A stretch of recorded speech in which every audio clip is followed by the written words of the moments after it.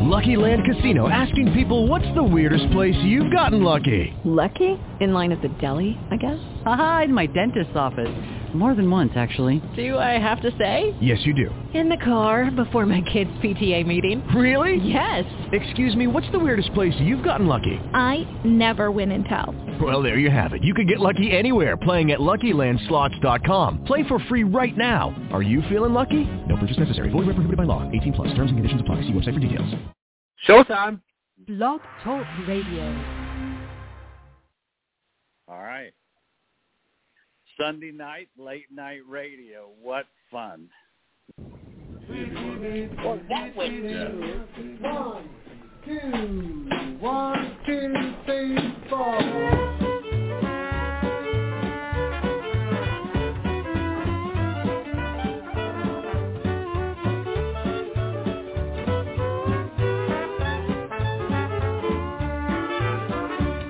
Woke up this morning looking for my shoes. Looked behind the trunk, found the hesitation blues. Lordy, tell me how long. Lordy, tell me how long. Will I have to wait? Will I have to wait? Can I get you now? Can I get you now? Must I hesitate?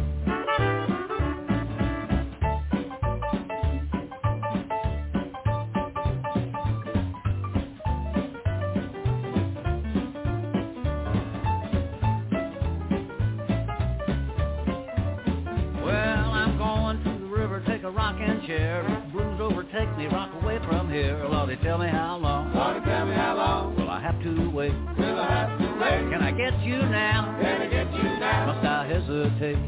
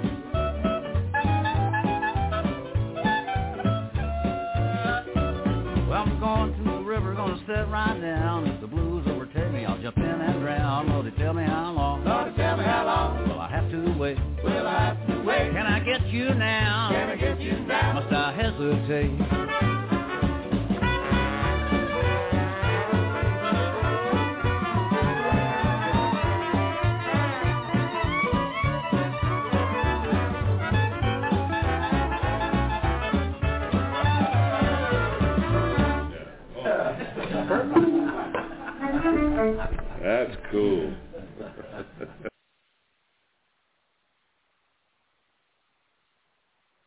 Hey everyone, welcome to another exciting episode here on Francie and Friends. At least we got our fingers crossed, hoping that it is. But before I get on with anything right now, William? Yes? You're going to hell. If you look on your Facebook page right now, probably get a little ding going on right now, you'll see exactly what I'm talking about. Yeah, you're going to hell. Yeah, we will leave it as that right now. It was funny, but you're going to hell. All right. Okay, we got a couple of announcements to make. Our little buddy's not here tonight. He's not feeling well. Tom has a migraine. I think he's got a romantic evening with his wife. That wouldn't surprise me any. I think so. I think that they were in the mood. Why are we whispering? He can hear us tomorrow. Well, in that case, we'll just have to let him know that tonight's show has been brought to you in part by Cialis for when the moment is right. And don't get him, little buddy. We're rooting for you. No, actually, his excuse was, I mean, it's a classic excuse. You know, you call your boss, oh, I got a migraine. Oh, we'll take 2 aspirin and... Well, if we were actually paying him, we would say, take 2 aspirin and get your ass to work. But we're not actually paying him, so we have to say, get well, buddy. Exactly. It's the next best thing. Yeah, exactly. You know, we're not paying them, so you know we can't say take 2 aspirin and pick up the phone and call us. So we're not paying them. Even if we were paying them, we would probably say, "Go get them, buddy." But then again, nothing's really stopping us from calling him and saying, "Hey, are you awake?" That is true. Oh, my gosh, you got a good point. Huh. We might have to do that tonight. All right. We got some announcements to make. We have Chuck Chapman, and I'm actually surprised. I don't, now that I think about it, because Tom loves Chuck. 100%. Yep. So I don't, and when I made a surprise announcement, in which Chuck, don't hang up on us. I see you're there.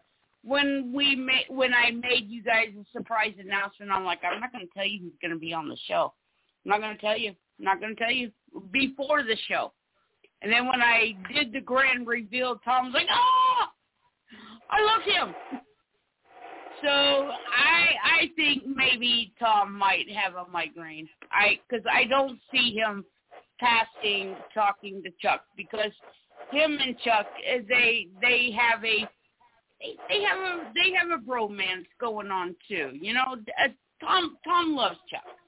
So maybe his headache is legit. So you know what this means, though, William? We're going to have to get Chuck back on the show when Tom does not have a migraine. That's true. That's very true on that part. Yeah. So, I would have to say that maybe Tom is correct. And he probably doesn't want you and I beating in his head with our words and how we speak. And he's probably like, I can't do it. It's either that or, it's either that or he's going to listen to the rebroadcast tomorrow and just go, oh, God, no. Oh, I should have drank the Bloody Mary last night. It would have helped today. No, Tom, seriously, We love you, buddy. We love you, little buddy, and we hope you feel better. Get some rest. We love you. We'll see you next week, I promise. We'll get Chuck back on for you. So, because I do know that you do love Chuck Chapman. Well, not in, that way, but, in a professional way. We also have Nicholas Grabowski on the phone. Hey, Woo. Woo. Woo. Yes, right, we do. You're Rhymes here. With woo. Woo. So, we got Chuck, don't hang up yet. We just got a couple of more announcements. Okay, see, I hate making this decision without Tom here.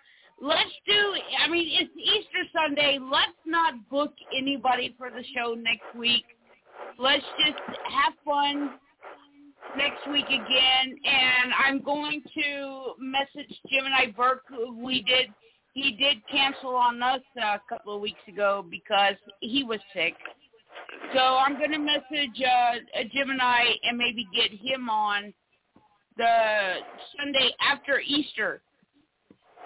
So maybe Easter Sunday, I'm sure that Gemini would like to celebrate Easter Sunday the way that he celebrates Easter Sunday. So let's talk to Gemini. I'm sure we can get Gemini Burke on the week after Easter Sunday. So let's do. What do you think, William? See, it feels weird because Tom's not here, and it's kind of like, well, let's make a decision. Do you want to work on Easter Sunday, William? How about if we wait for Tom and we can all talk about that maybe later this week? Okay. So yeah, we'll talk about that. We can either do a free for all show, or we can say, hey, it's Easter Sunday. Don't turn on your computers and listen to us. You know what you could do is just postpone it until Monday night, and you can call it Keister Monday. There we go. Then everything's gonna be half off. So what are we taking off? I do have a bunch of sixlets that I gotta unload. I went nuts last Easter. It was 50% off. I got like 6 huge bags of sixlets. Well, you know what else we could take off is we could just do it all naked. There we go. Oh. Please, nobody send photos. Yeah. Just trust us. We'll do it naked. No video. No video. No. Don't TikTok unless you'd like to pay us. Unless we can hire an animator to do like renditions of what we look like. Exactly, and then we'll sell prints for about $3,000 a piece, autograph. Oh yeah. Okay. But it would be half off. Let's just not get Howard Stern to prank us anymore. He's like, holy crap, they're broadcasting nude now. They're singing about barbecuing dogs and all right. I offended him the last time he called us. He hung up on us. Great. He hung up on us. All right. Okay. So I gotta get on with the announcement. Wow. There's people that depends on us, and we gotta get Chuck Chapman on too. Not because anybody else. Yeah, you might say, like, we don't want to send Chuck Chapman, and he might say, you guys are going to be broadcasting nude. Wait. No, he's got the syndrome. You guys are going to be broadcasting nude? I don't know if I want to be a part of this show. I might just have to hang up on you. Ain't you, Belch? You Belch during the show, too? I'm from South Carolina. We're raised better than that one. Well, kiss my bread. I can honestly say that. I can honestly say that because I was raised in South Carolina, and a lot of Californians hold that against me. But you know what? And then when they kind of think about it, and they were like, that's Redneck City. I was like, hell no, that ain't Redneck City. There's more rednecks in California than there is in South Carolina. South Carolina's got money. Oh, shit, you're right. Duh. Surprise. Did you learn history?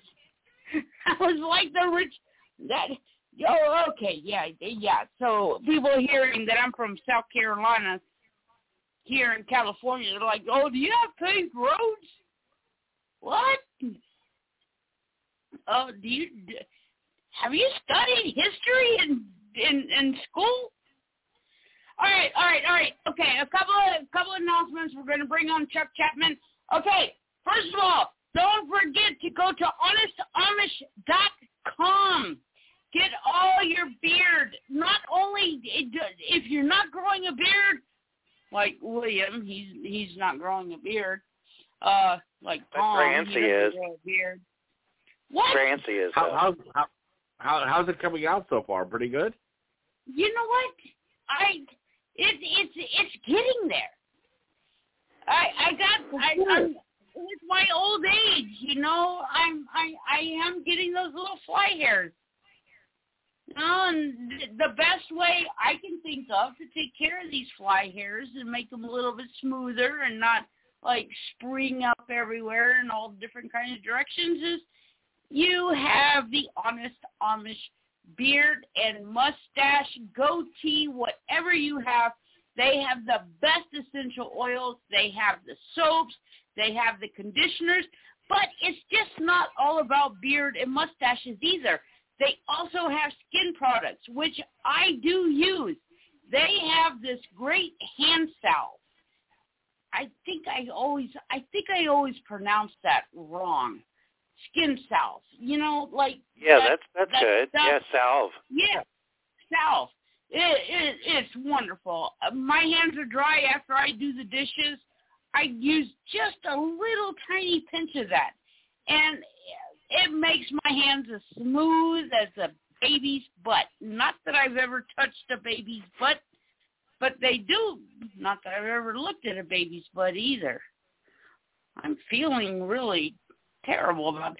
But anyways, if you use the promo code TalkingBeards, you will get 15% off. And here's the good news. I heard that Aaron D. Johnston stated that Talking Beards code has been used over 3 million times, which means that is a good product. If that promo code has been used over 3 million times, dude, you know that's a good product. And it's made in the USA, and it's all natural. So please go to honestamish.com, use promo code TalkingBeards. You got to try the product. Just try it. It's great stuff. Munster says, product good. Product very, very good.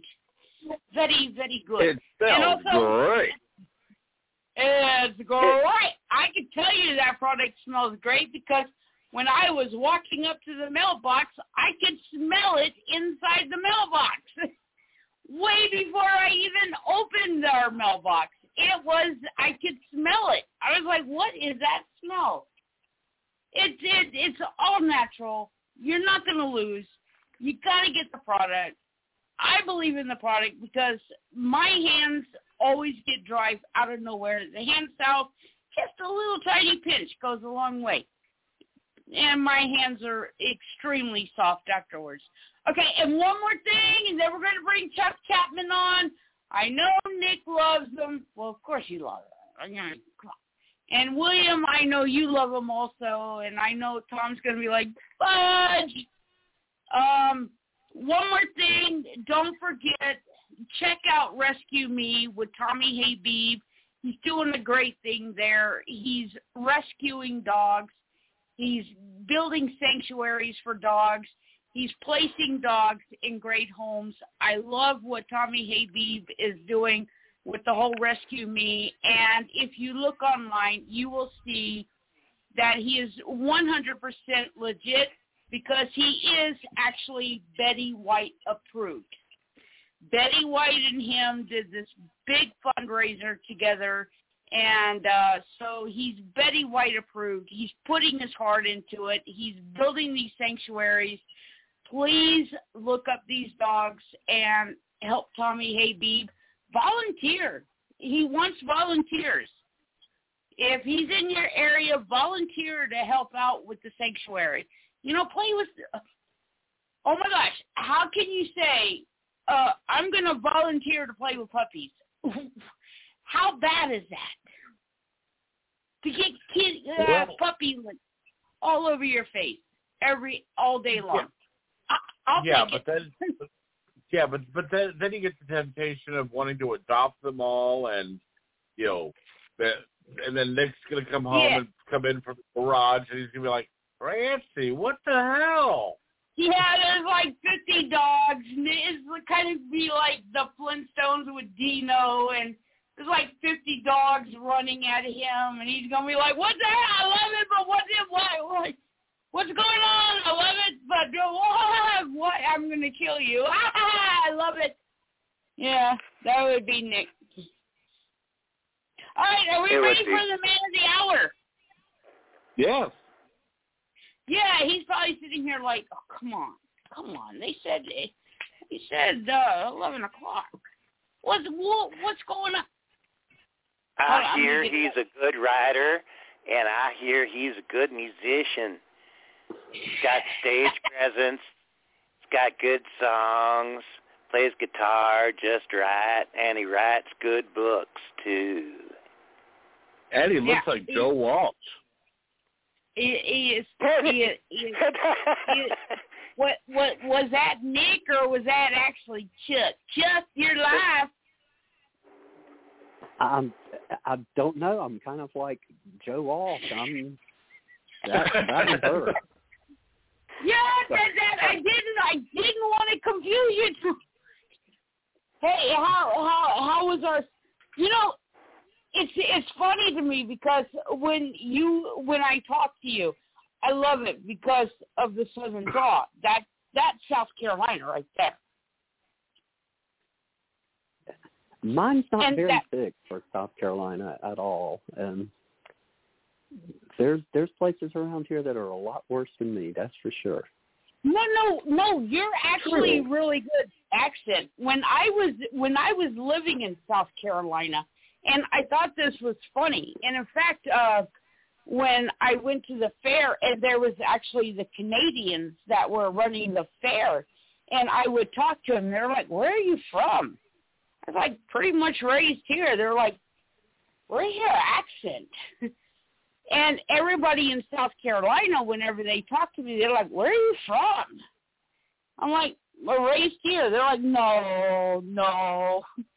No, you have no accent. I get that same thing. See, I get that same thing around here. No one thinks I'm from here.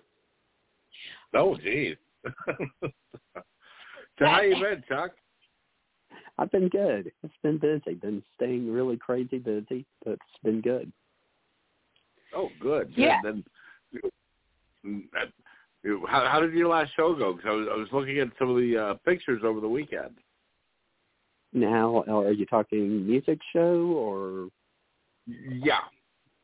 Okay. Yeah, it went well. It was kind of just a pop-up show, but it still went well. Had a pretty good crowd turnout and stuff, so it was just now getting, everything put back together to start performing live on a regular basis again. So that was kind of the first time out there. Oh, good. Got some more stuff coming up soon. Yeah, now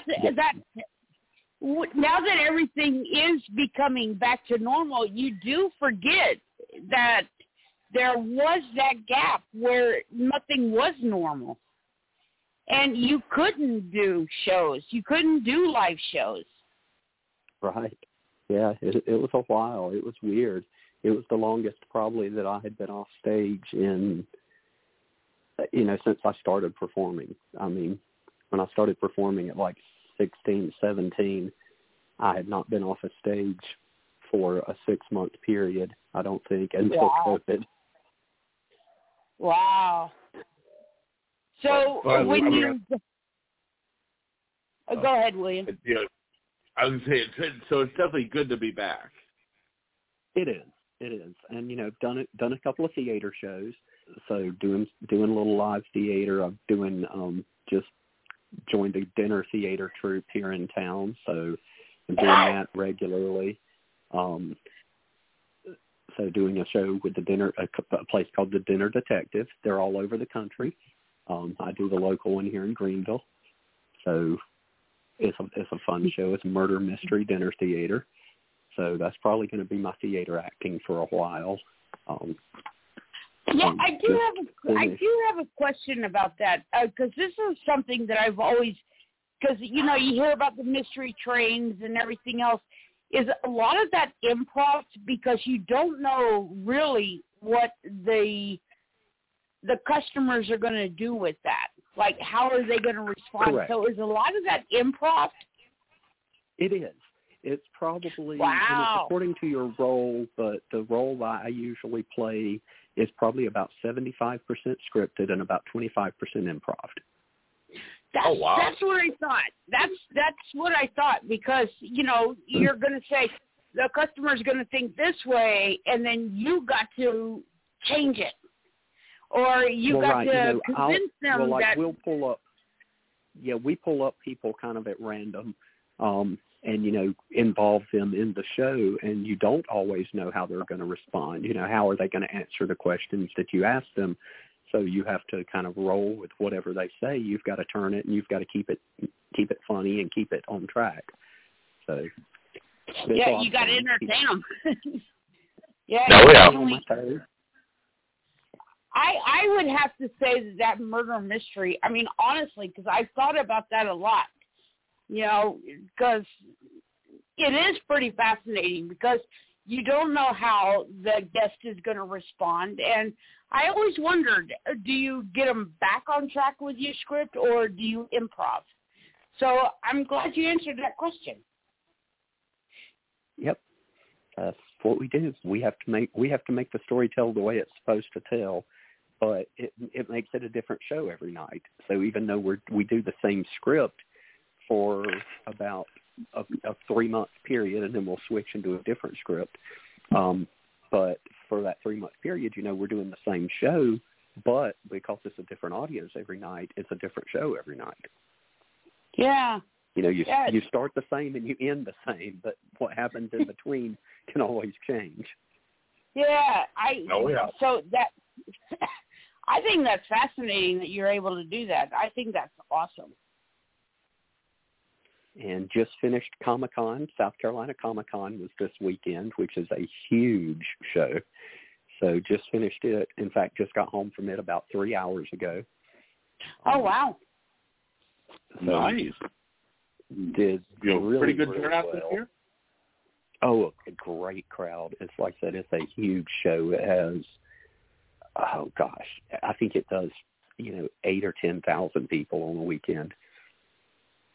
So it's a pretty big show, and did really, really well. So try to do it every year, because the good thing is it's here in town. So don't have to do a hotel room, get to sleep in my own bed at night. So that's nice, and good profit, because you don't have all the expenses that I have when I travel to shows. So. Exactly. But I'm a little hoarse because I've been talking to people for 2 straight days. Oh yeah, that can definitely do a number on you. So. Yeah, we sold a lot of books, Nick, so you can be happy about that. Awesomeness, and I've been dying to say this to you. I haven't really had much of a chance. The past month with Black Bedsheet Books, it's kind of a little bit been on the back burner. I check my messages, and I'm trying to finish up royalties. Just so much to do, so many behind-the-scenes things. But and one a big thing that's been plaguing me is the long amount of time that Amazon takes to get books out, and it's so weird. And I told you that the books aren't going to come until later and stuff. And it's like the next day, it's like Amazon, they took care of your order, and in no time that week I was just going, it was blowing my mind, because I have such a problem with them. But with you, maybe because you're so famous, you're the Chuck W. Chapman. I don't know, but you got your books that same week, well in time for your Monday show. Really fast. Yeah. In fact, I got them in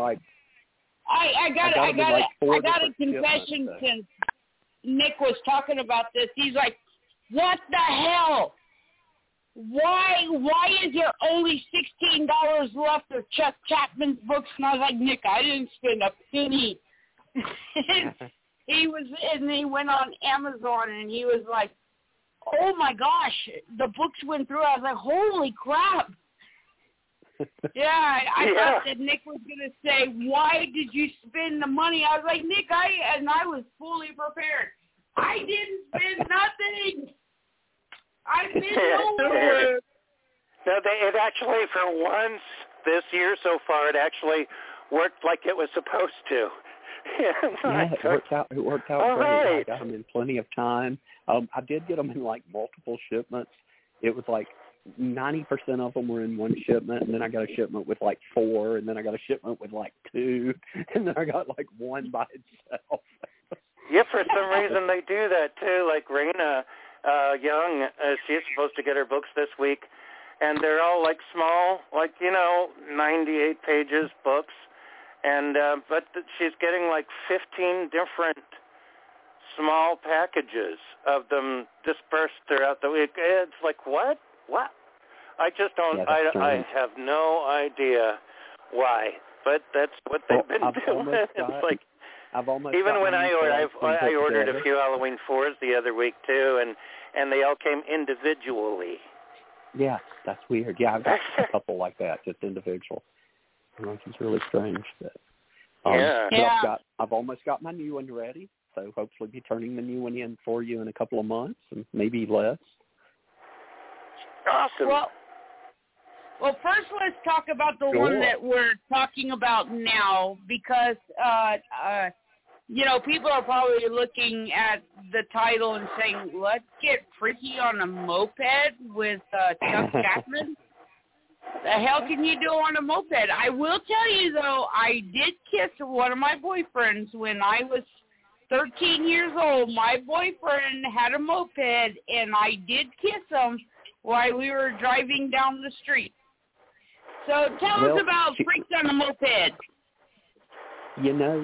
Nick, that shows she's traded up, right? Yeah, sounds like it. I mean, not that the ladder is that tall, but she definitely traded up.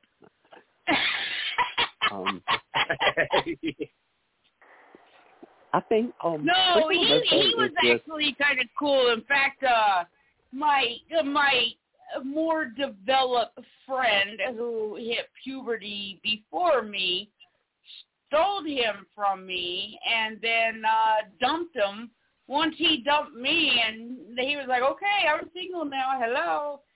And she was like, oh, okay, yeah, I'm breaking up with you. And I was like, don't come back. Things like that happen. It was originally a screenplay. So when I first really got into writing, I started writing for screenplays because I've always been such a horror movie buff and stuff. So I'm like, I'm gonna write films. So I wrote Freak on a Moped. It was to be a film, so I wrote it as a screenplay. I knew absolutely nothing about filmmaking at the time, and got in with some less than scrupulous characters, and mainly one who basically stole my footage and stole my hard drive. We shot the entire film, took about 3 months. Lots of people involved. People drove from other states. It had a really good cast. I played in it. I had tons of friends involved.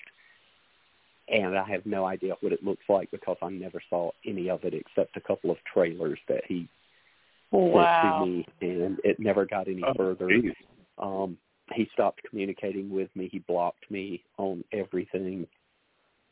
And so after chasing him for 2 or 3 years, in this time in between, Nick and I had hooked up. He had published Family Man for me. He had published a short story for me. And so I kind of pitched to him after Family Man. I'm like, hey, I have this story that I'd written as a screenplay, and I think it would make a great book. And it looks like it's never going to be a movie anyway. So what do you think? I gave him the title. I gave him a quick synopsis. He loved it. And so we turned it into the book version, and I'm really happy that we did because it just got named as Nick sent me a message and said, hey, do you know that you're up for Indie Horror Novel of the Year on Critters.org? And I'm like, nice. No, I didn't. That is awesome. And we ended up winning. And you won. Yes, you did. Yep. And we won. So nice. That was amazing and super cool. So obviously the book version is working well. Just beginning to get the word out there on it because it only came out in November. So, it takes a little while to get the word out. Family Man's still selling great. Family Man sold really well this weekend, but we sold some freaking moped as well. So yeah, that's how it arrived. And the original script was I did the book in like a part 1 and a part 2. They're in the same book, of course. So, and part 1 was the original movie concept, and part 2 I wrote as, okay, because if you're doing a movie, you always set a movie up for a sequel. So I kind of stopped the movie there where part 1 in the book ends. So part 2 in the book was totally new. So I converted the screenplay to book form, and then I had to add. So the second part, I had no idea what happened either. I didn't know how it was going to end because I'm probably very unorthodox because I don't really make an outline or anything. I kind of write my characters, and I let my story. Outline thing. I let my story tell me, and my characters tell me how the book ends because I usually don't know. I find out how it ends when it ends. The story tells me how it's going to end, not the other way around. Yeah, I actually like that you said that because I don't make an outline either. Okay, I only had one book published, but making an outline, what you said though, and William, I believe that you said that you don't make outlines either. Nope. Okay, I like you said, the story and the characters tell you how it's going to end, which means that I kind of like how you responded to that because it feels like you're closer to your characters than this piece of screen work on the side. It's like, okay, so Johnny's going to get stuck in a well. Timmy's going to get stuck in a well. I think what you said was perfect because it seems like not making the outline draws you closer to the character.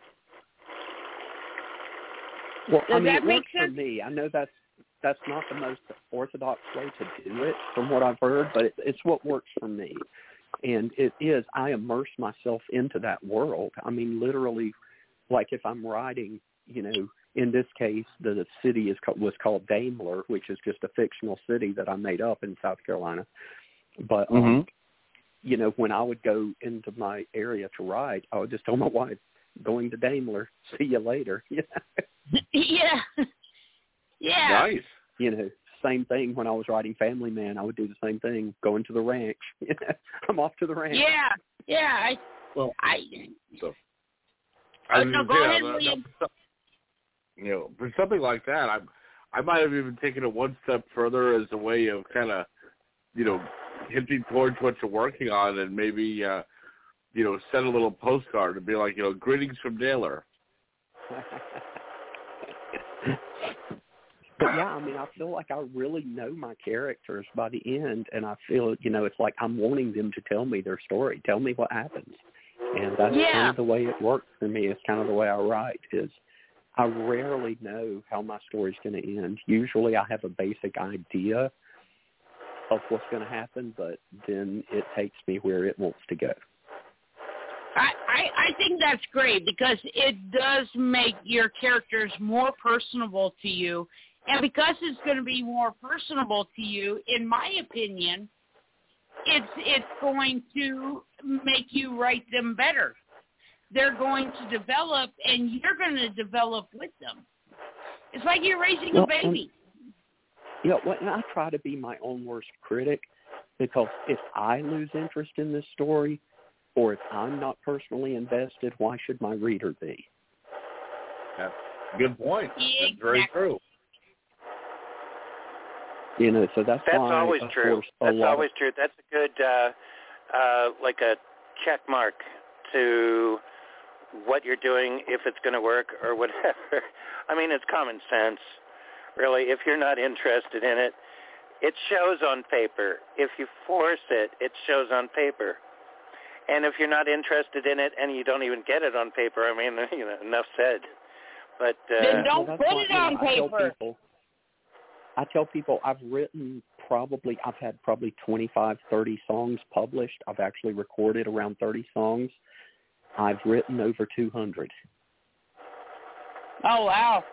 Oh, my. You know, so that tells me Very the other prolific. 170, the other 170 weren't good enough to put out. Well, save it for the box set for later. I was going to say that. You're going to be like Prince. They're going to go into your after way later after you die when you're like 95. They're going to go into your vaults and check on all the unreleased material. No, Chapman's lost cut. They're going to go, wow, this really was garbage. I'm glad he didn't put this stuff out.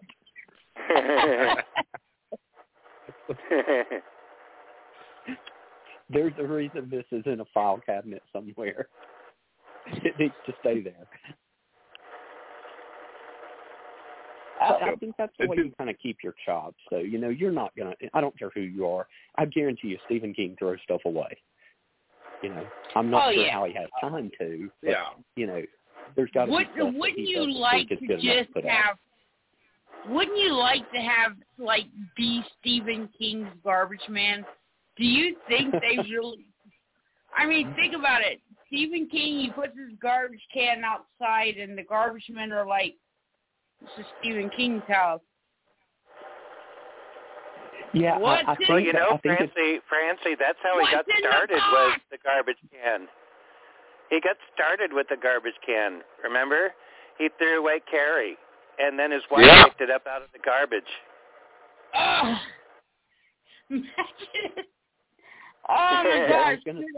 I mean, you know, good eye. I think maybe Dean Koontz is like Stephen King's garbage man or something. He comes by and picks up I can work with this. That's not I think if I was Stephen King's garbage woman, not that, well, come on, it's a garbage man, I would be like, what's in the can? What's in the can? Dump it slowly. Take out. Oh, wow. What's in the box, Steve? Did you hear that? At this point, anything he puts out, it doesn't even matter if it's good. Yeah, I think anything, if Stephen King was Silly Billy, I don't know that. If he would have wrote, oh, crap, I can't even think of any of these stupid, oh,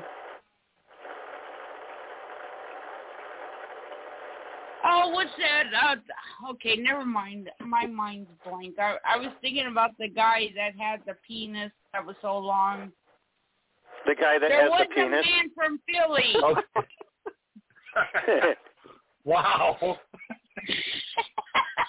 Okay, so I guess obviously he probably stopped writing a moped. That was written by Stephen King. Yeah, I was going to say, you know what was funny? What was bad? I was at a church activity.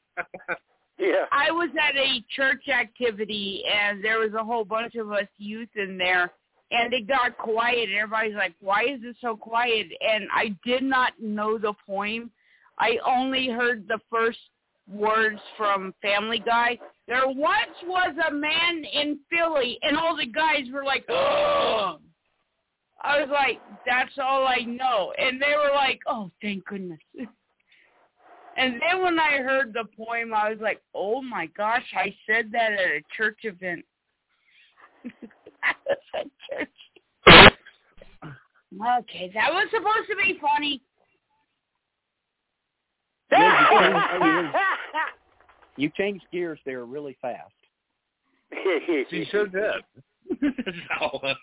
I did that at a church event, but let's say, okay, if Stephen King wrote that poem and he just like tossed it and he signed it and, okay, never mind. Okay, so Chuck, talk to us more about Freaks on a Moped. Freak on a Moped. Freak. It's one freak. Yeah, it's only one. Yeah, there's just one. And he kills everybody. he goes through and he's just, terrorizing the small town, and it's up to this, of course, the stereotypical small town sheriff's department to solve the crime. So I tried to stick as close to 80s horror stereotypes and scenarios as possible, because it's what I know, it's what I love, it's what I grew up watching. And so that's generally how I'm probably going to write. Obviously, Family Man was different from that, but because Family Man was historical, and I had to be true to the real people and true to the real characters. That's why I had some fun with Shep. I had some fun with some dark comedy in there, but at the same point, I couldn't go as far with the dark comedy in something with historical significance where real people actually died. Right. Yeah. I can make fun of killing fake people. It's perfectly fine for, there's the scenario in the book in Freak where this couple's just, this, minor curlers and dad and his old, stained wife beater sitting there watching Wheel of Fortune and stuff, and they hear screaming outside, and, she keeps bugging him to get up and look and see what it is. He raises the window shade, looks out and goes, it's just some freak on a moped. Go back to sleep. Well, the freak's sitting there killing someone at the time, running over this girl's face. Well, I can make fun of that because this girl's not real. So it's okay. I can make fun of her dying. When it's real people, you got to be a little more sensitive. Yeah. Yeah, when I was reading the manuscript after I agreed to publish it, because I always do that with my authors anyway. If you publish one book with me, you could publish anything else. If there's something wrong with it, then we work with it and stuff, and it eventually gets published anyway. But I was reading through that, and I was going, it's the same writing style as Family Man, which is good because you know how to write. And you know how to tell a story. You know how to shape a story. Your descriptions are great. Your characters are great. It's just, it all just works out. But this was very different because as I started, I probably got through like the first 3 or 4 chapters before I started realizing, what, this is like my cup of tea completely, because I, too, am a big 80s horror fan. And it just, that's the way that it reads. Is there's no monumental catastrophes, no big, hoopla or anything. It's just a guy in a moped that goes around killing people, and the characters surrounding it, and what he does, and the reasons why, and the things. And I could totally see it as an 80s movie. If one of us ever wins the lottery or gets really successful where we have a ton of money, we should put out a bounty on the footage for your film. I still have the rights. The movie can still be made.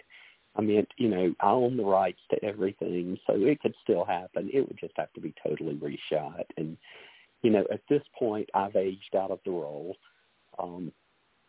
And most of the other people that were in the roles at the time have aged out of those roles. So it would have to be totally recast and totally reshot. And it was just more than I wanted to get into. But I would love for somebody that did those kind of things, maybe Grindhouse or Bloomhouse or, somebody will pick it up, and it would be wonderful, because I think it would be great for people that, enjoy things like Scream and Friday the 13th and stuff. I think they would love it. You know what? This is kind of a little important. I have my fingers as a publisher in so many different things. More often than not, things don't pan out and stuff. And then, of course, it's so many things where it's hard to, I can't do everything at once, pay attention to everything at once. All somebody has to do is email me and say, I want to make a deal with you or something. But I put a lot of our books out to see what happens, kind of like fishing, oh, yeah. There's there's a thing online. I forgot what it's called, but it's a website where mostly you pay for it, but if you have a few books to put up, it's like a marketplace for producers looking for commodities that are like books that can be turned into film. And I know I have Price of Fear up there. I think I have one of my other authors. It's been a while, but it just, with the conversation now, it just occurred to me that I should take another look at that and put up like Freak on a Moped. I think I have for free, I think I have a limit of 4 or 5 books on there. It's been a while. They might have changed their policy, but But something like that, though, we can find other avenues because between me and Francie, too, we know a lot of independent film producers and directors. And Francie, maybe we can even hit up David Madison or some of these people about because the thing is, Freak on a Moped is simple to produce. We actually know a grindhouse actor who does a lot of grindhouse movies. Well, actor, yes, but we're looking at producers, people that can. Okay, because a Freak on a Moped, it wouldn't cost that much to actually produce. Just get the cast, get the vision, the whole write the script. A grindhouse actor who knows a lot of grindhouse producers that works for Grindhouse. Well, the Grindhouse isn't a corporation. It's a terminology. There is Grindhouse pictures. We just gotta get it in the right hands. That's all. Yeah, maybe Edward be something. But I might send you a few directives, Chuck, to help me out with that. I might have a few ideas. I'm getting back fully into Black Bed Sheet with, the spring releases and the stuff that I have to do and stuff. I went through like a month and a half of doing nothing but selling stuff of mine on eBay to make ends meet.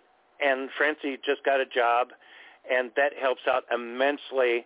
So now I can start concentrating fully again on my lot in life. My mission to publish books. So hopefully William and Tom and I are selling enough books to help you along some. Oh yes, certainly. Exactly. And I already did your royalty statement. I'm terrible, but I did most of everybody's royalty statements already. I'm kind of waiting to finish so I can send them all out en masse. So you have probably might be tomorrow, but and I'm thinking about the Family Man did very well. Awesome. As a matter of fact, I'm a small press, so it's not like millions of dollars like Ballantyne or Simon & Schuster. But it's still, I think, I can, for people listening, especially authors that are listening, the biggest ones, the biggest sellers, have usually been Patrick James Ryan's books, The Price of Fear by Joel Eisner, which is great. Vincent Price, one of the best Vincent Price's books on the market, and then also My Halloween 4, but Family Man is now really a big staple for Black Bed Sheet. It's like the top 4. Awesome! I'm so glad to hear that. And it's still kind of picking up steam. I did get the audiobook recorded. It's being mixed and put together right now for you. So I just talked to the guy that I worked with on it, and he said he should have it completely finished up here in the next month or so. We do have permission to use some of Manson's actual music on the audio book, so we're putting it in there. So I think that's going to really help us because it's crazy, and I can't believe how many people come up to me at conventions and shows and stuff and are so interested in the book, but they're like, "Oh, but I don't read. I don't have time to read. Do you have the audio book?" And I'm like, it's coming. So I think that's going to really help, too, because I think a lot of people would listen to it that don't have time or just, like I said, I can't even fathom people that say they don't enjoy reading. But Some people don't. But they'll listen to a story. They'll listen to a podcast. They'll listen to an audio book. So that's done. So hopefully we're going to have that audio book on the market soon, and that'll open some avenues. Also, I've been asked to go do a convention, I think in September. I need to look back at the date, in Virginia, and they want me to do a Manson symposium, do a Manson Q&A session there.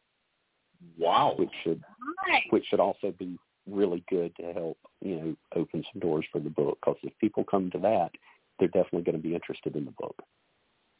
Yep, without a doubt. Oh, definitely, and you do very well. You're very knowledgeable about it, so, I mean, they'd be very impressed with that. That would sell by itself. Just your knowledge of the whole thing, and it would get people interested in the book because you definitely know what you're talking about. You're not like somebody that just said, one day, I'm going to write a book about Charles Manson, put a fake character in there. Whatever, you really did your research. What's crazy is when I started researching, I had no reason whatsoever to do it except for my own personal knowledge and satisfaction. I had no plans whatsoever to write a book about it. The book really came about after I had written the short stories, that you had published the short story in the Georgia Screeches thing, and I was talking to Joe Moe at one of the Days of the Dead, and I kicked the idea around to him, and he's like, that sounds great, you should do it. And then why I came up with the fictional character really was because I talked to so many different people and had so many different sources, and I didn't really want it to be like, there's 80 or 90 Manson books out there, and they're all the same. They're all either court-based or only history, when he was 7 years old, he went to reform school. When he was 9 years old, he did this. And I didn't want to tell that story because that story has been told and told and told. And then you hear the helter-skelter version of events. And there's 15 other books that basically rewrite helter-skelter, which most people take as the Bible of the case, and it's just not. No. And so that's why I wanted to dig deeper and look into things. And there's some underground stuff out there, and I used a lot of those underground sources for mine, but I wanted it to be something that someone that didn't know all the deep diving, someone that didn't have to spend 7 or 8 years researching it. I wanted to tell it in a way that, okay, you're sitting here with this guy who lived it. And so I just thought that would be an interesting way to present it and tell it. And plus it involved, my wife cried at the end because she was so invested in the Shep storyline. She cared about Shep. She didn't care about Manson. She cared about Shep. And Shep's not even real. Wow. We see that. That's what you know when you're off to a good start with it. So. Yeah, but she was so invested in the fictional character that she was just like, I care more about his story. Wow. I'm not sure that's what I was shooting for, but okay, I'll take it. That's awesome, though. I almost forgot about Georgia Screeches and stuff. I got to get back with Joe Moe, see what he's doing with Days of the Dead lately. Stuff. It's been actually, like I said, month and a half. But even the last year with my mom dying and the things changing around here and stuff, I've just been concentrating on what's in front of me, keep forgetting about, and I got to do more anthologies like that too. But Georgia Screeches, that's actually connecting the dots. That's the thing that got my attention with you. Was that anthology and everything. For those who don't know that are listening, how did that explain to people how that came about and what your story is in that? Days of the Dead of course, is a horror convention. I think they run it in 3 or 4 cities nationwide. They run Charlotte, Atlanta, Chicago, and I think L.A. I think that's right. But you can look them up, daysofthedead.com. And so I've known Joe Moe for years through Mad Monster, and just attending the Mad Monster conferences originally, and then I started when I started doing the film work. So I put out an independent horror film about 3 or 4 years ago. Well, actually put one out. This was after Freak on a Moped had been shot. It had, like I said, nothing ever happened with it. So I ended up doing a short film called I Hate Christmas just to make sure I could do it and do it correctly, and I did it well. It got picked for Mad Monster's Film Festival. So I went up to Mad Monster. I basically had no product except DVD copies of I Hate Christmas. And it got in the film festival. And so I went up there and made zero money, but I met a lot of people. And I had met Joe Moe at shows before, but just as an attendee. But when he knew I had to film there and all, he was very supportive. We started talking. We became good friends. And he's been a huge supporter. So I think I saw on his page, maybe. Then when he went to Days of the Dead and all, I saw where they were going to do those anthologies. And saw that Joe was editing.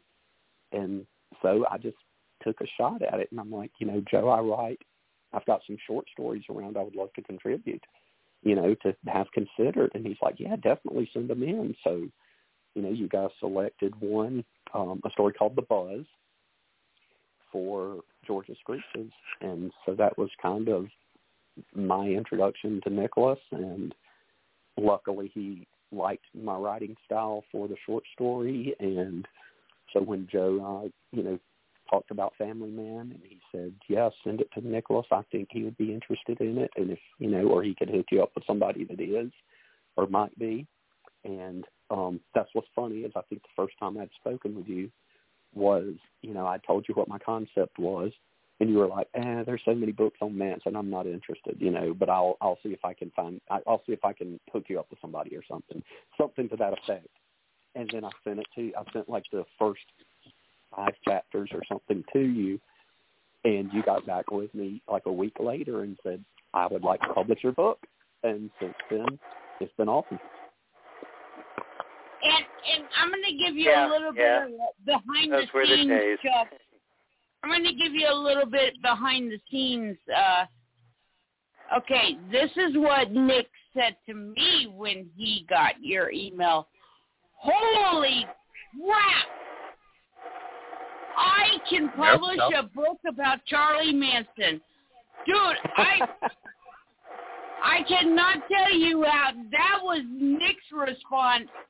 He was like, holy crap, I just got a submission to do a Charles Manson book.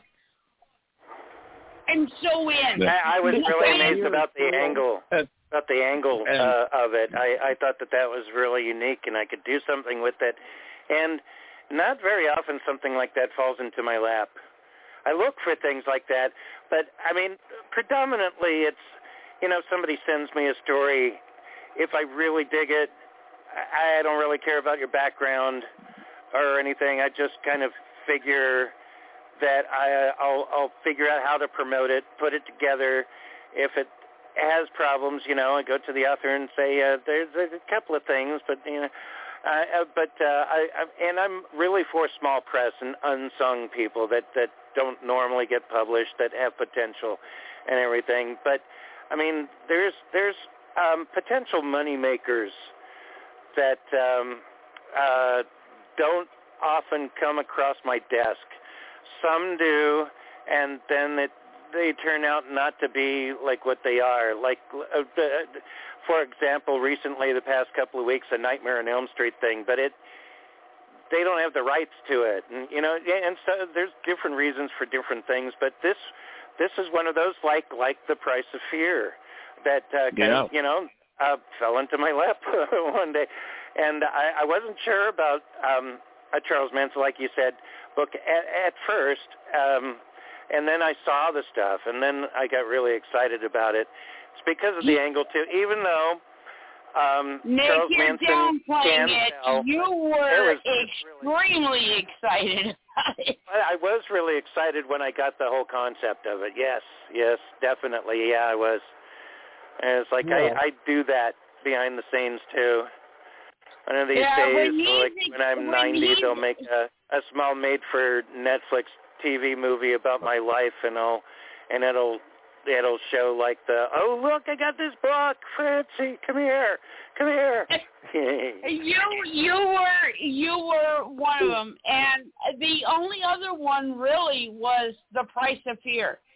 That's when I have seen Nick the most excited about. I get to publish this? Yeah, I was flabbergasted with that. I couldn't understand. I couldn't wrap my head around how the guy was shopping around that book for 10 years. Vincent Price literally worked with him on it before he died, and it has a one-of-a-kind specific for that book forward by Peter Cushing, and I'm going, why couldn't anybody else publish this? What?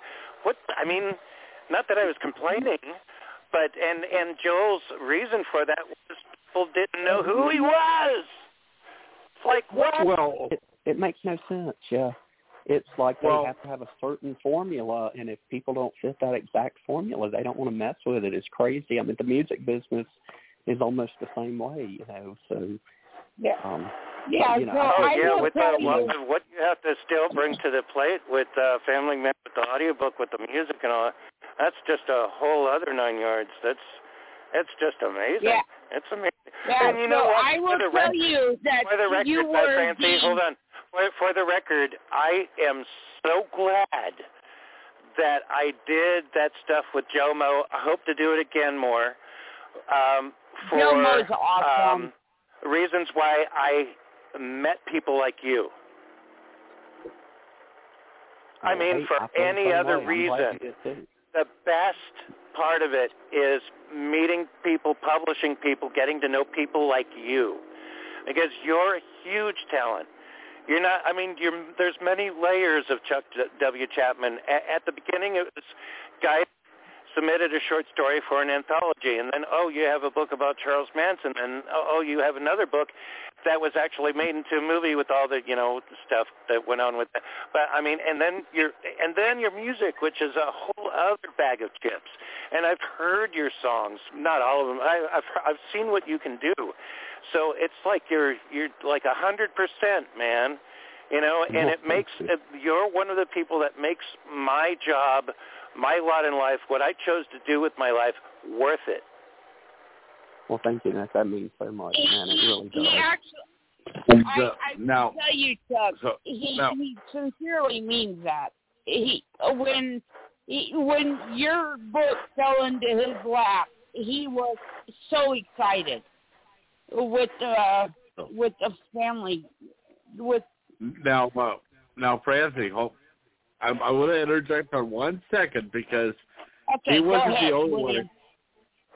Well, he wasn't the only one excited about that because, Chuck, I hope you better sit down for this one because, I still have to laugh and chuckle about it even now. But Francie called me after everything was all signed, sealed, delivered, and confirmed, and she's like, "Oh my God, I have the most amazing news for you. You are not going to believe this, and he's going to be on the show." And I'm like, "What's that?" She goes, "Charles Manson just wrote a book about Chuck Chapman."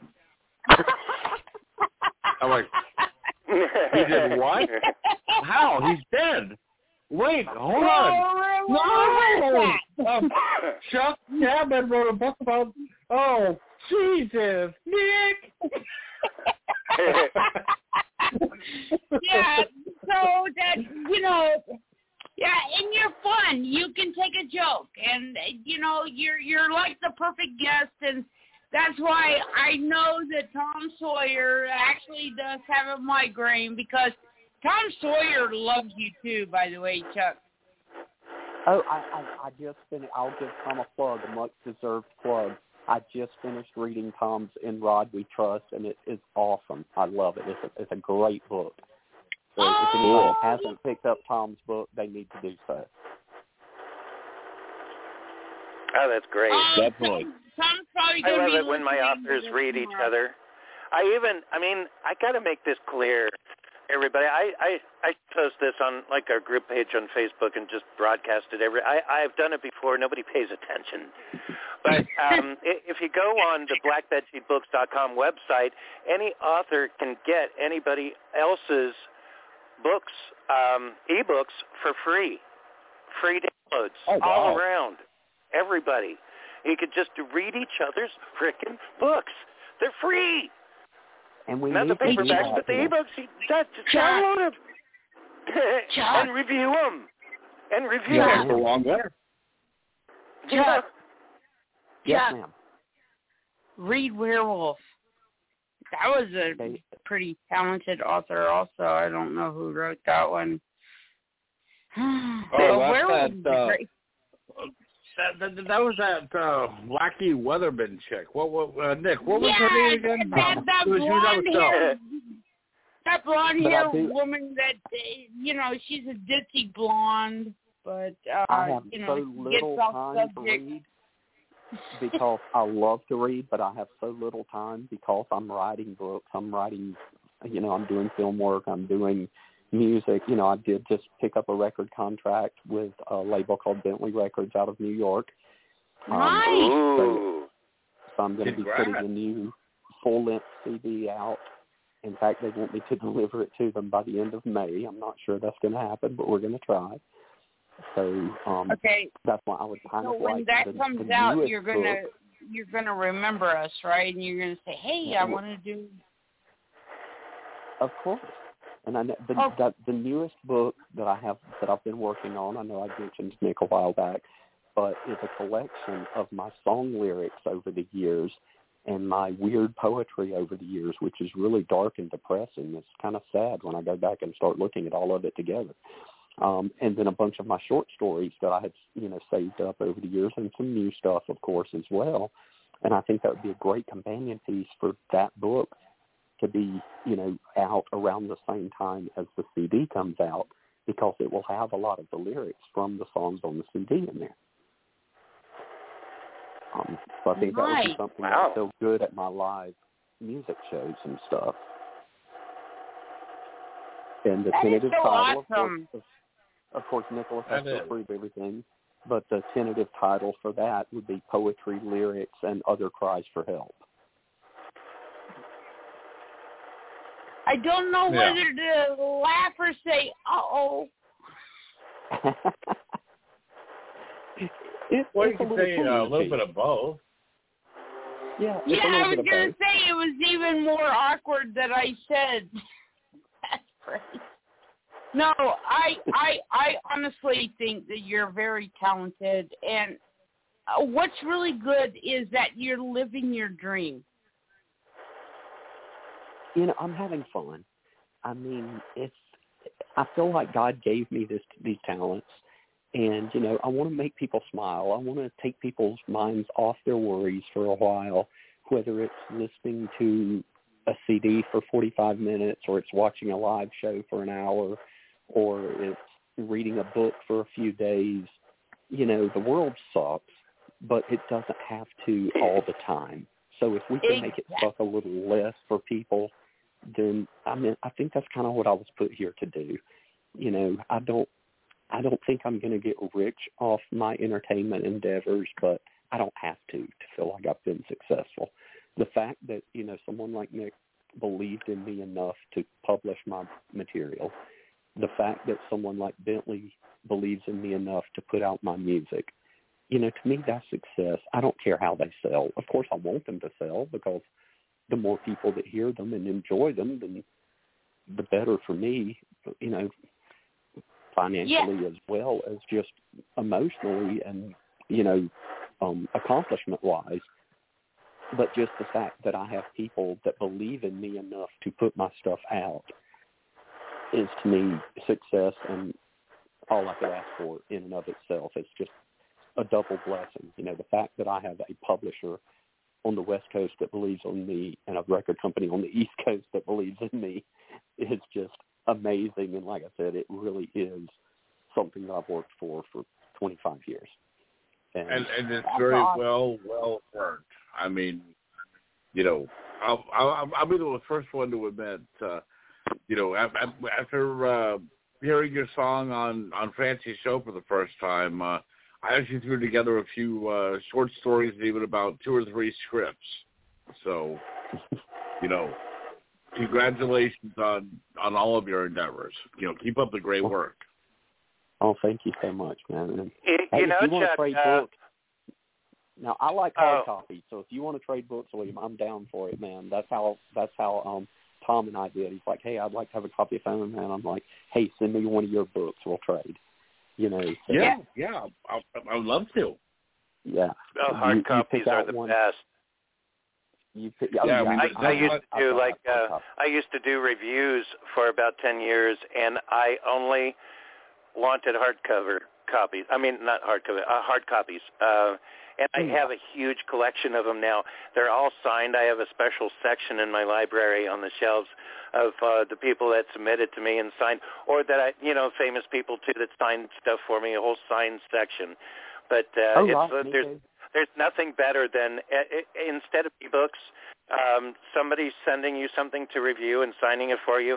You could put it on your shelf, go back to the shelf like a year later, look through the stuff and remember, and just like pick it up again and look through it and go, yeah, I remember this. And so one thing, Chuck, is this is well enough in advance because we're in April now. I would love it, whether it's possible or not or whatever, for you to be a part of our big Halloween shindig this year.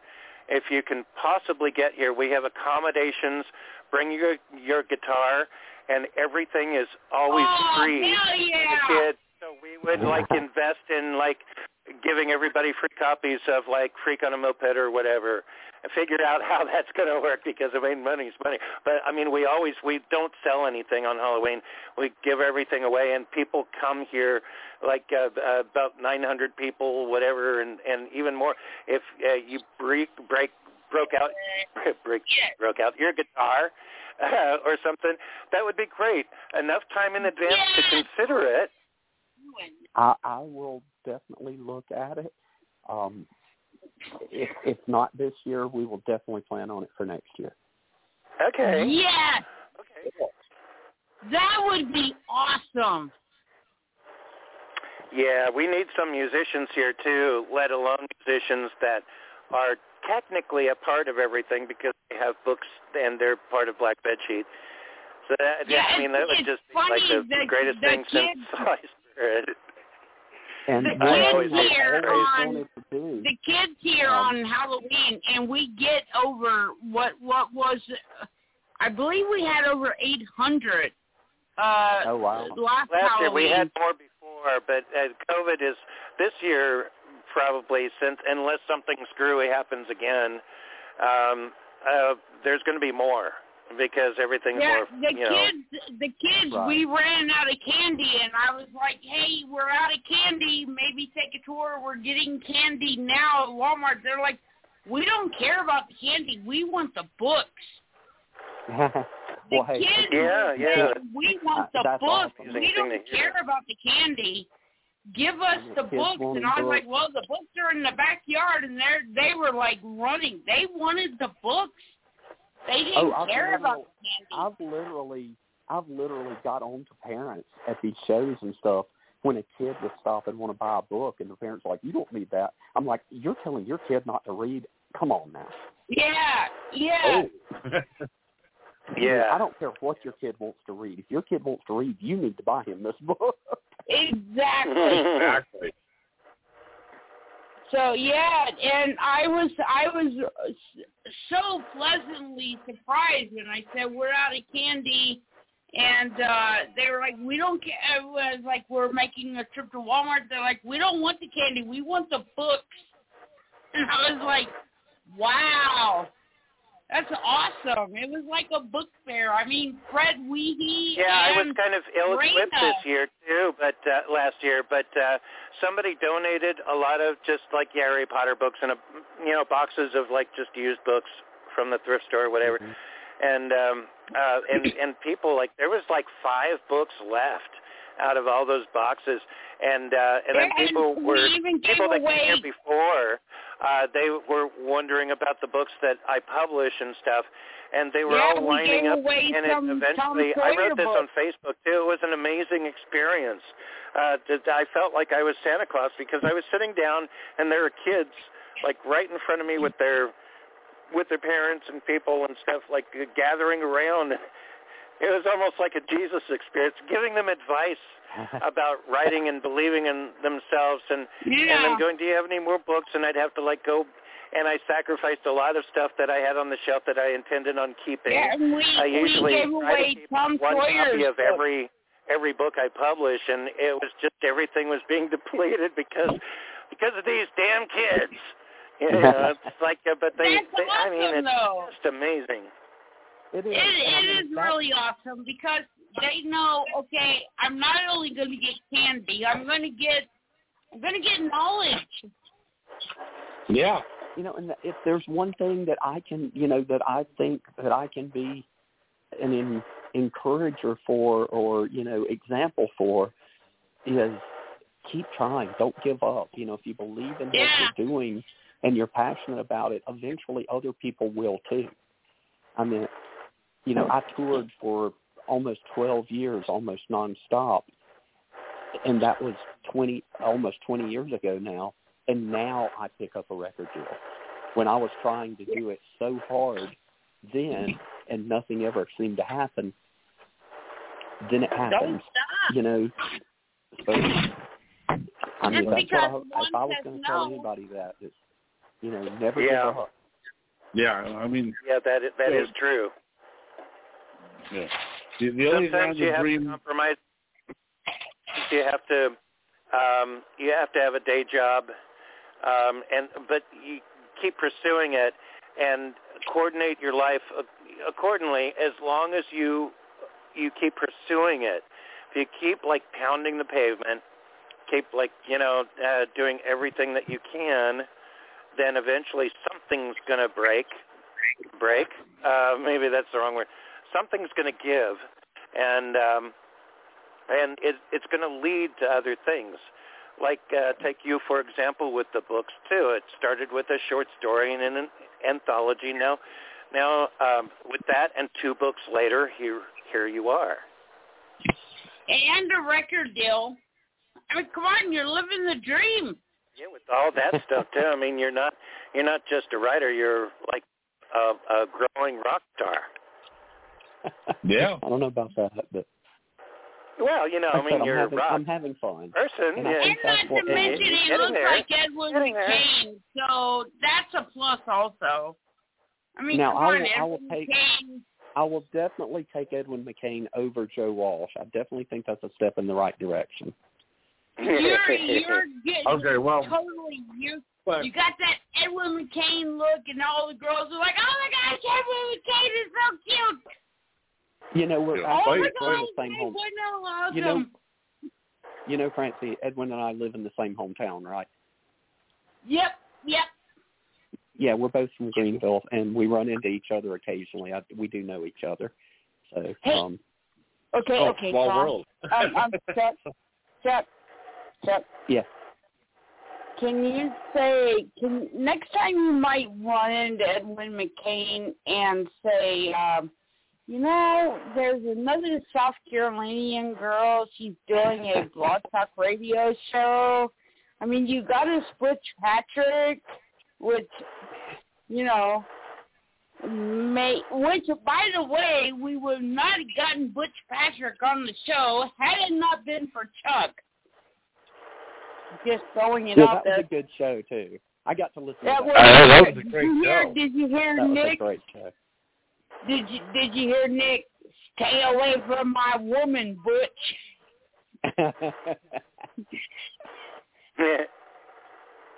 Yeah, and you thought that was a that I did not recognize your voice. I knew that was you immediately, and I was messaging you on Facebook, and I was like, hey, Chuck. Can you give me Edwin McCain? No, the difference is I actually know Butch and I'm friends with Butch. Edwin, I just run into occasionally. We're not personal acquaintances. We know who each other are. You know, he lives near my office. Does he have an official Facebook page? I'm sure he does. When he was doing the show where he was doing the rock your boat show, you know, he was doing the fixing up the boats, refurbishing the boats. I did some design work for him on some of the boats, so some of the artwork on the boats was mine. From all you non-South Carolinians, do you even know who Edwin McCain is? Oh, everybody knows Edwin. Everybody knows I'll be. Yeah, I guess, on American Idol, Edwin McCain was like, can you please stop screwing up my song? Yeah, really. Everybody auditioned. They screwed his song up a lot. I'll be your crying shoulder. I'll be the greatest fan of your life. And wait a minute, I've got another call coming in. Francie, hold on for me. I've got another call coming in. Oh, is it Edwin? Oh, yeah, I'll tell her. Oh, Francie, that was Edwin. He said quit screwing up his song. I'll be your crying shoulder. I'll be the biggest fan of your rainbow. Okay, I should probably stop because. Yeah. I love how everybody said Well, sometimes the truth hurts. It's brutal honesty. Well, I know I'm. We love you. So, I love you too. So I'm gonna. I poke fun of myself too. That's why I actually sang the song because I poke fun of myself too, and I know I'm going to get backlash, and that's why I do it. Yeah, I'm the vocal person in the family. I actually I have a Meatloaf voice, kind of like a Meatloaf, John Bon Jovi, kind of like a loud. Let me just say, Chuck, really, we are in the after party now, so we get to hang loose and have fun, and we're in the after party now. That's why I sang. So you can curse now if you want to, and we're in the after party. They're going to hear this tomorrow, and they're going to be like, "Oh, what did we miss?" So that's why I say.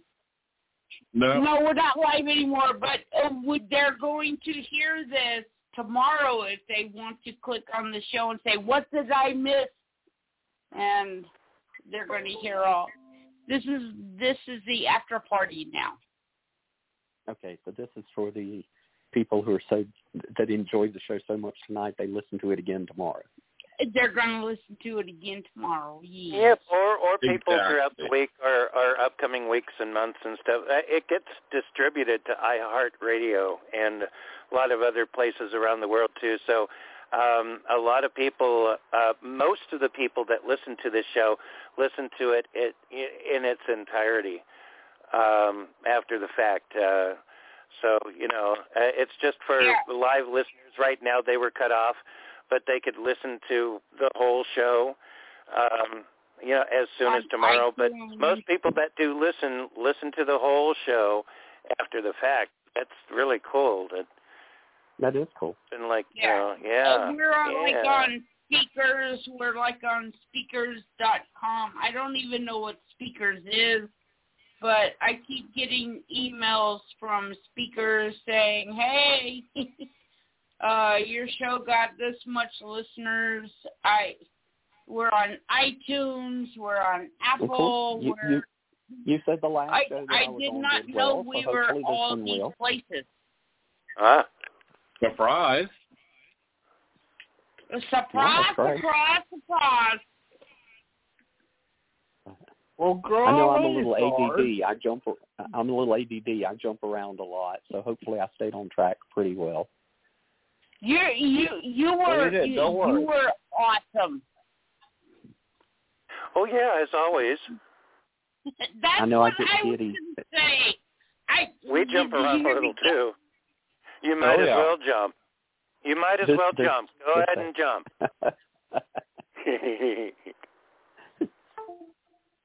Speaking of 1, 2, 3, jumping, jump, did jump, you know, this is one of the guys that we were talking about. David Madison's probably going to be listening to us tomorrow, and David Madison is actually a listener, and he's been a guest. Did you know he knows David Lee Roth? Oh yeah, David Lee Roth sung on the show once briefly. Oh really? Actually. You want to hear the clip? Chuck, you want to hear the clip? One amazing thing, among many about Francie regarding her show is over the years, probably the biggest part is when she interviewed me, and then I flew to South Carolina and brought her back here, and the rest is history. But over the years, her Blog Talk Radio show, it's been amazing. We've had a lot of famous people that became friends with us, and that we would talk to just, on an average day without the show going on. And I couldn't believe some of the conversations I would just have with people over the phone, and let alone some of the conventions that she would broadcast from and go around with the phone. It's like not a microphone or a camera or anything. It's like I just got my phone and, hey, so-and-so, we interviewed Luke Frignall. Here, talk on the phone for a minute. You're live. It's incredible. And some of the co-hosts that she's had on her show in the past too, like Craig Spector, of John Skipp and Craig Spector fame, and I grew up reading their horror novels. And she's Chef also had John Skipp. I got stoned with John Skipp at a from Hell's Kitchen. But it's like it's just hobnobbing with these people that are important, that are icons that you grew up with. It's amazing. You guys are so authentic. You're so real, and people can see that. I think that's one reason why people connect with me well is because I'm a real guy. I am who I am. You are a real guy. I think people can see that. I get to see, and when I'm at conventions, when I meet all these people, some of the horror people are just amazing, and most horror people are really, really amazing and down to earth. That's what's incredible is when you meet the horror people, they are amazing. It's a community. They're so nice, and if you meet a comedian, they are nasty. It's like, dude, you need to write a horror book. Get all that evil out of you. Kill those people. In my experience, really, and I've been through many, many conventions, and mostly 95% of them, I was either a special guest or had a table, whatever. I had business there. I wasn't just paid my ticket and walked around and said hi to everybody. It's always usually business. And because I'm a horror person, I've been to some sci-fi conventions and fantasy predominantly, conventions. And with horror conventions, from the early days, it's amazing to me. I don't know if they're different nowadays. It's been a while. But, and I don't mean to,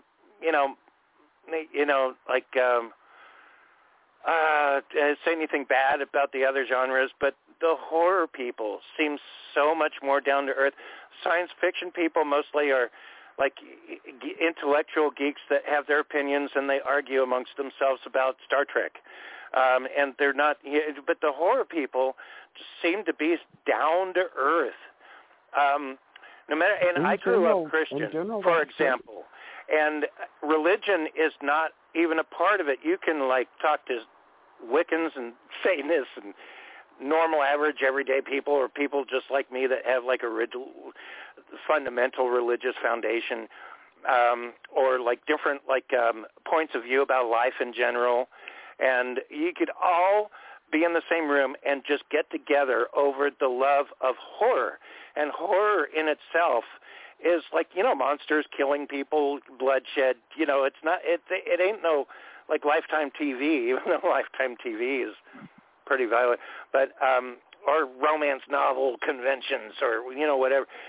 But they all have that in common. So there's this visceral thing amongst us because of the nature of what we're all about and what we all write about that just seems to be a little bit different than the other genres and the other. Do you think it might be I've because noticed that, and it's still. Do you think it might be because a lot of horror movies are considered independent? No, I think it's the frame of mind.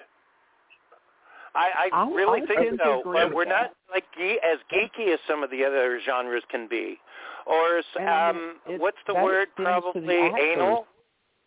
Yeah, I think it extends to the actors and stuff in the movies as well. Because I've worked in the film industry some and in music and all as well, and it's just something about the horror genre. Just it's anyone involved in it. Now there's exceptions. We have our assholes too, but in general, it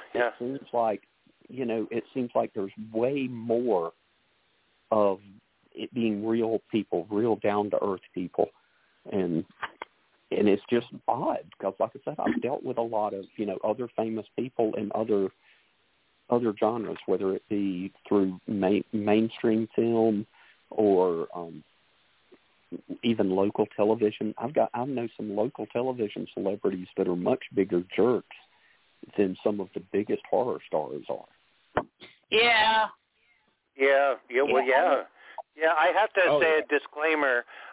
When you go to a Comic-Con as a fan and you walk the premises and you enjoy yourself, there's not really you might come across somebody at a table that's an actor that's a little pretentious, but overall everybody's having fun. They do their costumes, this and that and stuff. My perspective, saying what I just said, is from my point of view, hanging out at parties and seeing the fans' perspectives of things and stuff. And it's from that point of view, it's overall like more of a we know better than you. It's like who knows more about Star Trek than the other person, or you're wrong about this or that. And with the horror people, it's just more like a kind of like a laid back. I'll say this forever, but my experience, it's just so amazing. Anyway, okay, I'll stop. I will say that Chainsaw Sally called me the devil. Chainsaw Sally said, "You're the devil." I gave her a few drinks. That's because you were getting the whole convention drunk. Oh, yeah. Well, that can do it. You were going to every table, giving everybody schnapps and alcohol, and you were getting everybody. We had the table covered, and everybody was like, yeah, I want this drink. We were the bar table.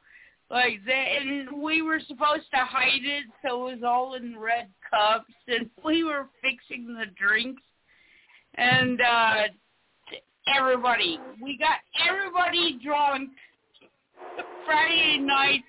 Saturday morning, Nick and I were the only ones who showed up on time, and they were like, and Nick and I was like, where's everybody at? Oh, you know what? That's great. I just thought of this. That's a great promotional tool to get people to buy more of your books and more of your stuff and pay attention more to you. Get everybody wasted the night before but you. That way the next day you're like lively, you're there, you got your stuff, and everybody is all, I don't care, I don't give a rat's ass. And they like, hey, there's a tactic. We were like, how are you feeling? He's like, Mr. George had too much schnapps yesterday. Thank you.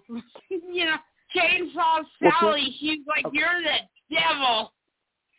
A perfect example, though, of how humble the horror community can be and how cool and stuff. And I think it's different when you're just there as a fan, because if you're there as a fan, you're giving these people money to be nice to you. So most people are. I think when you see it from our perspective, when you're all kind of on the inside and you're, actually competing with them for the dollar and they still treat you well, I think that's what really says stuff about people. Just like the past, like a couple of weeks ago, I literally got a personal message from Joe Bob Briggs telling me how much he enjoyed meeting me in Atlanta.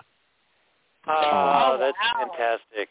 How freaking cool is that? Yeah, Joe Bob Briggs. So convention after convention, I didn't grow up with him. I didn't watch him on TV. I didn't know who he was, but over a period of time, I got the gist and everything.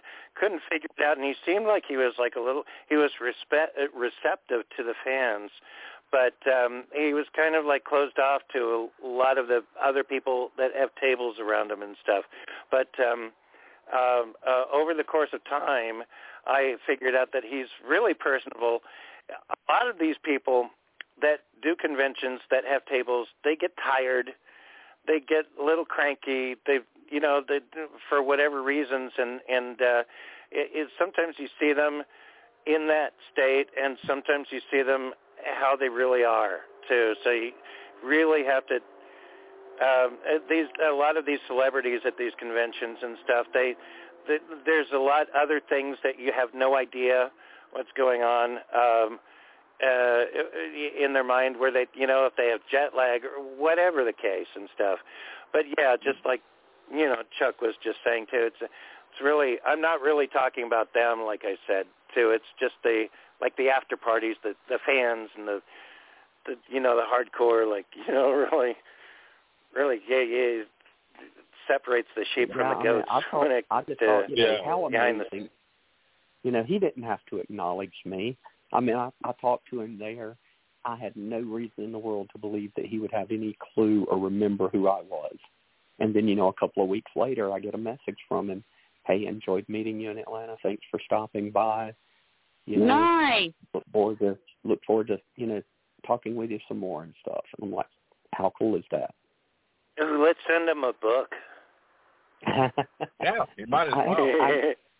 I actually gave him a movie while I was there. So, but I didn't know, like I said, I figured, how many people go up and put movies in his hands at those things, and how many of them even make it back on the plane with him, how many of them don't just end up in the, I'm like, he'll probably get I know. out the door. But he actually never know. sent me a message and acknowledged it and said, hey, thanks for dropping that off. I enjoyed meeting you. Look forward to watching it and all this kind of stuff. I thought that was super cool. Hey, that's great. Yeah, he's been here in Sacramento a few times too. Had a few tables away from us.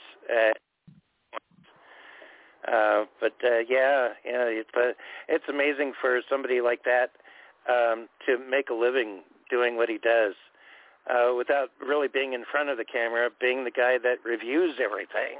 It's like over a long period of time, and have people grow up with watching him review stuff on TV, and And speaking of convention, go ahead, Nick. I was going to say, speaking of convention, we were at the Comic-Con here in Sacramento. Your guy, you wanted to wait in line, and we were actually live on Francie and Friends. We were doing a live show. Remember that, Nick? I don't remember what you gotta. Like we've done a lot of. We were saying, well, okay. There was a karate guy that had a show. He was also on another movie about some outsiders, and there was no line there, and we were broadcasting live, and we thought maybe we can do an interview, but it was going to cost us money to get past the guy. Oh, you're talking about Ralph Macchio, yeah. No, I was not supposed to say the name. Why? He's not going to sue us. He was just really pretentious and would not have it. We interviewed even Luke Reno at the convention. Can we talk to and it was like really great. We got like some footage of it, and Luke Frignall was there, and Luke Frignall. Oh yeah, he technically was on your show. It was all live, but then Ralph Macchio would not. He wanted to charge us, and we said no. Oh, wow. Yeah, we were like, That's hello. crazy. Yeah. Well, hey, I mean, and I even looked at him. I was like, and I said, "Can I interview you?" And he turned his head. He was shorter than me. Yeah, he's not big. I saw him at a con in Tennessee. He is a very small guy. He is completely small. I took American karate. I could have like jab crossed him like immediately, and he would have been like, "What the fuck?" And I would have been like, "Oh, I just interviewed you for Francie and Friends." Okay. So I'm 6'1" and one person that I heard rumors, but I wasn't that sure. I mean, you're never sure until you meet them in person. Arnold Schwarzenegger, when he was at the Capitol in Sacramento and stuff, and he passed by me. He's like, wow, I'm going. I mean, I know that in a lot of his scenes in movies, they like have him propped up a little bit to make him look taller, and but I had no idea. Oh, he passed by you. Arnold Schwarzenegger. Even in his movies with Danny DeVito, they must have like had him stand on something to make him look taller. But he's more like Danny DeVito than that. It's like not quite, but I mean, man, that astonished me. But that's one thing that I was kind of bringing up a point is when you have a celebrity, Ralph Macchio, okay, you were the Karate Kid, you did the crane kick, and you did and we waited in line for, oh, come on, Nick, you told me to wait in line. He was the raccoon. He was the raccoon. Bradley Cooper? Yeah, we waited in line, and his assistants were like, oh, yeah, interview him. No. Yeah, the creative Hellboy. Yeah, he was just a couple of tables. We hung out with him for a while.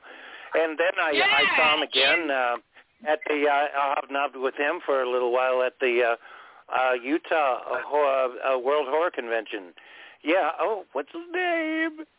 The raccoon. Remember we were at the Comic-Con here in created Rocket California. Raccoon. It's kind of like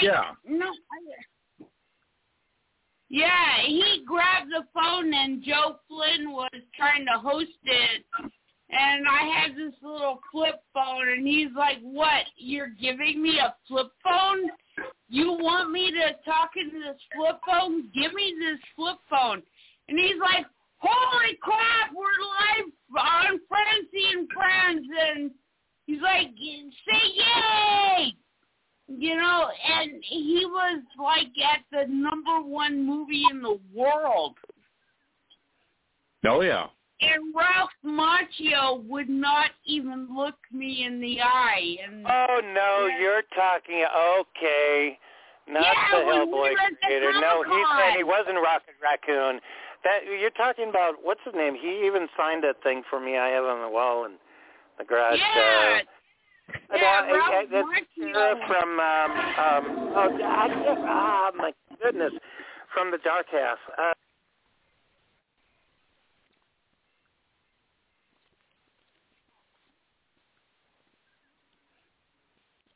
It is Ryan here, and I have a question for you. What do you do when you win?